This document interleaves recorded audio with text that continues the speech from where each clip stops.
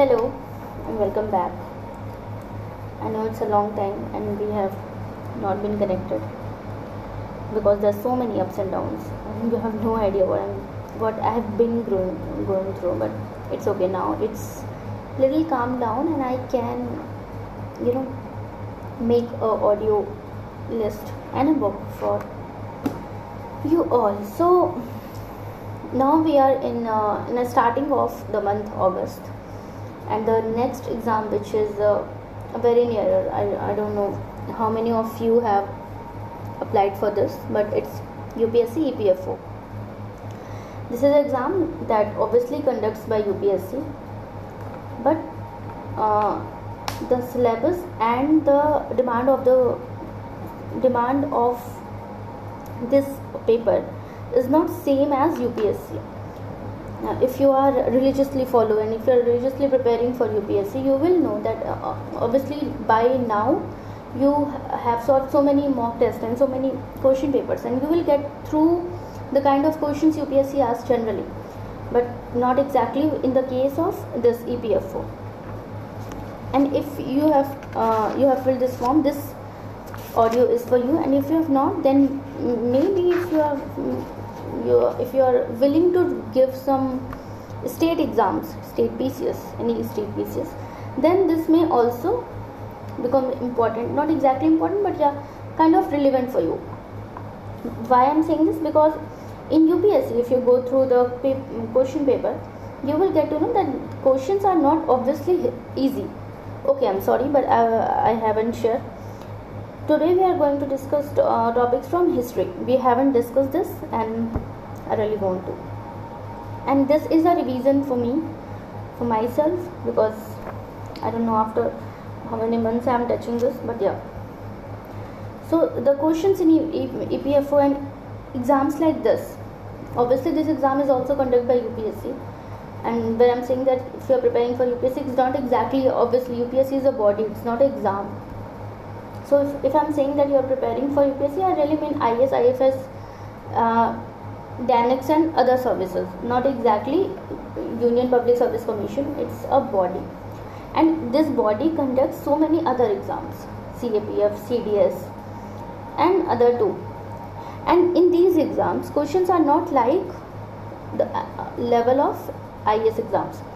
In these exams, questions are pretty easy. For example, I've been going through previous year question paper of EPFO, and the questions are like the rebellion started in 1816 and continued till 1832 was Santhal uprisings, coal uprisings, Dutch uprisings, none of these. I think as far as I know, it's a coal uprising. Yeah, it's a coal uprising. So questions are like this, and if you in IS exams, questions are obviously I mean, I can bet you a question will not be like this. So this paper and these kind of papers are like a low hanging fruits for you if you are preparing for civil services examination, because you have already conceptualized all your basics, you are good with your statics, and now you are only going through and you are basically brushing your facts. And so these papers are basically fact based, mostly history questions are fact based, geography are fact based, economy is a very I'm not saying easy, but yeah, actually easy. Yeah, economy is easy. So okay, now get straight to the business. So should I make another podcast? No, just start. So we are going to discuss Indian freedom struggle for UPSC EPFO exam, which is conducted by UPSC. And as far as I know, as far as I can see, the most recent exam that is going to happen is EPFO, if you have filled this form. If you're not, obviously this lecture is not for you. Okay, Indian freedom struggle. The revolt of 1857. The revolt of 1857 was a product of a cumulative effect of British expansionist policies, economic exploitation and administrative policies over the years.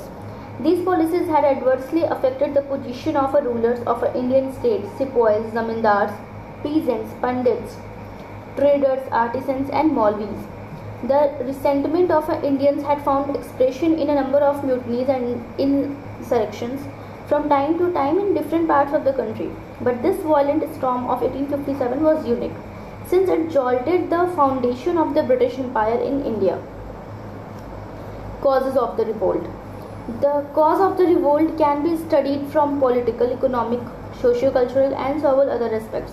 The same are discussed below. Political causes. Under the subsidiary alliance system introduced by Lord Wellesley, the Indian rulers were to agree the stationing of British contingents. For whose maintenance the rulers were required to pay a subsidy to the British. The system was suited best to the British, as without even spending a single penny, the British were able to maintain a large forces. Do I need to explain what is subsidiary alliance? So, basically, subsidiary alliance is that if what Britishers do, basically what is introduced by Lord Wellesley, and in this system, what actually done by Britishers is they go to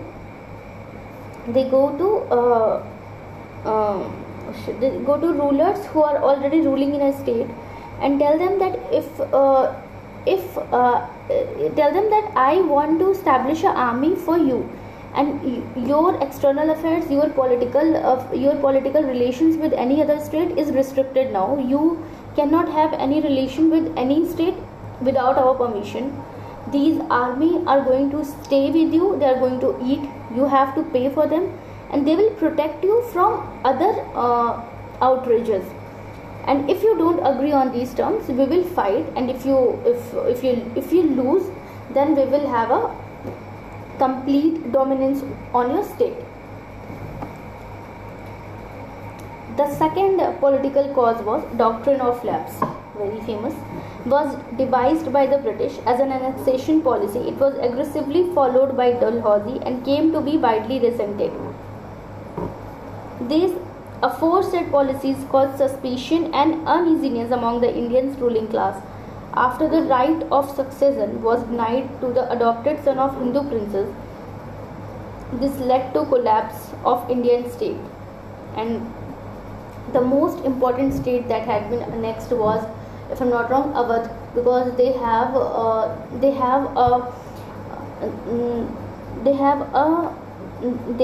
don't adopt a son, and Britishers annexed it on a basis of misbehavior, or you can't behave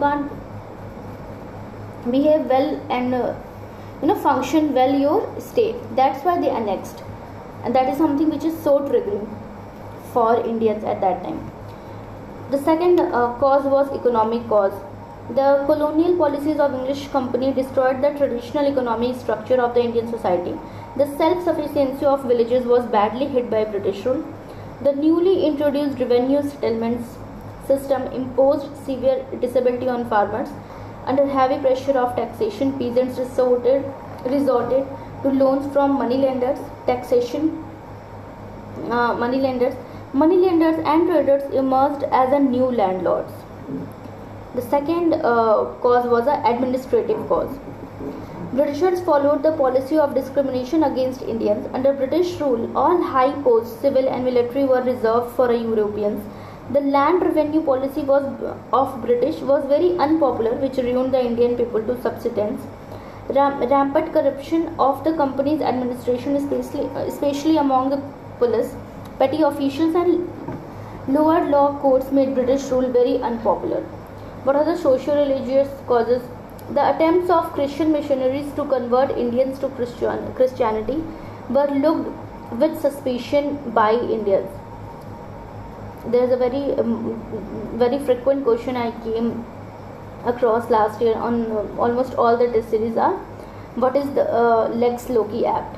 So basically, Lex Loci Act is when Christians trying to convert Indians on some favor, like if you convert yourself to Christianity, we will give you this much favor, and this act is known as Lex Loci Act. Kind of important. Idolatry was denounced, Hindu gods and goddesses were ridiculed, and Hindu superstitions were dubbed as ignorant. Further, abolition of sati, support of widow remarriage, and women education were seen as a large section of the population as interference in the social and religious domains of Indian society by the outsiders. Military causes. The sepoys of the British Indian Army were the most unhappy and their employers because they were lowly paid, much less than the British soldiers of the corresponding ranks. Sepoys were treated with contempt by their British officers and were called niggers and swards, which is pigs. They had little career prospects. No Indian could rise higher than the post of Subedar. Dissatisfaction of sepoys over the order, and they would not be given the foreign allowances. The payment of bhatta were, while serving in Sindh and in Punjab, caused hatred among them. The sepoys considered the acts like forbidding them to wear caste and sectarian marks, beard, turban, etc. as a direct interference in their religion. The immediate cause. The greased cartridges. The new Enfield rifle had been first introduced in the army. Its cartridges had greased paper over both and had to be bitten off before the cartridges were loaded into rifle. The grease was in some instances composed of beef and a pig fat. So basically beef is very religiously bad thing for Hinduism, and pig for Islam. The sepoy, Hindu as well as Muslim, were enraged. The use of greased cartridges would endanger their religion. Many of them believed that the government was deliberately trying to destroy their religion and convert them into Christianity. The time to rebel had come. Now, outside influence of the revolt of 1857. The 1857 revolt coincided with outside events. These events not only influenced the revolt but also had psychological repercussions. These events exposed the weakness and losses of British in which they were involved. Those events were many, but most notable were the First Afghan War, 1838 to 42, under Lord Auckland; Punjab War, 1845 to 49, under Lord Hardinge, which ended with Treaty of Lahore; Crimean War, 1853 to 1856, the Santhal Rebellion, 1855 to 1857. I think we should have a pause now, and I will continue after this in the next podcast. Thank you so much, and I miss you guys a lot, you have no idea. And thank you for some of you who mail me. I've seen your emails, maybe I have not responded, not because I'm so busy but because I'm not able to, trust me. And yeah, that's it. I'll get back to you in some minutes, I guess. Thank you.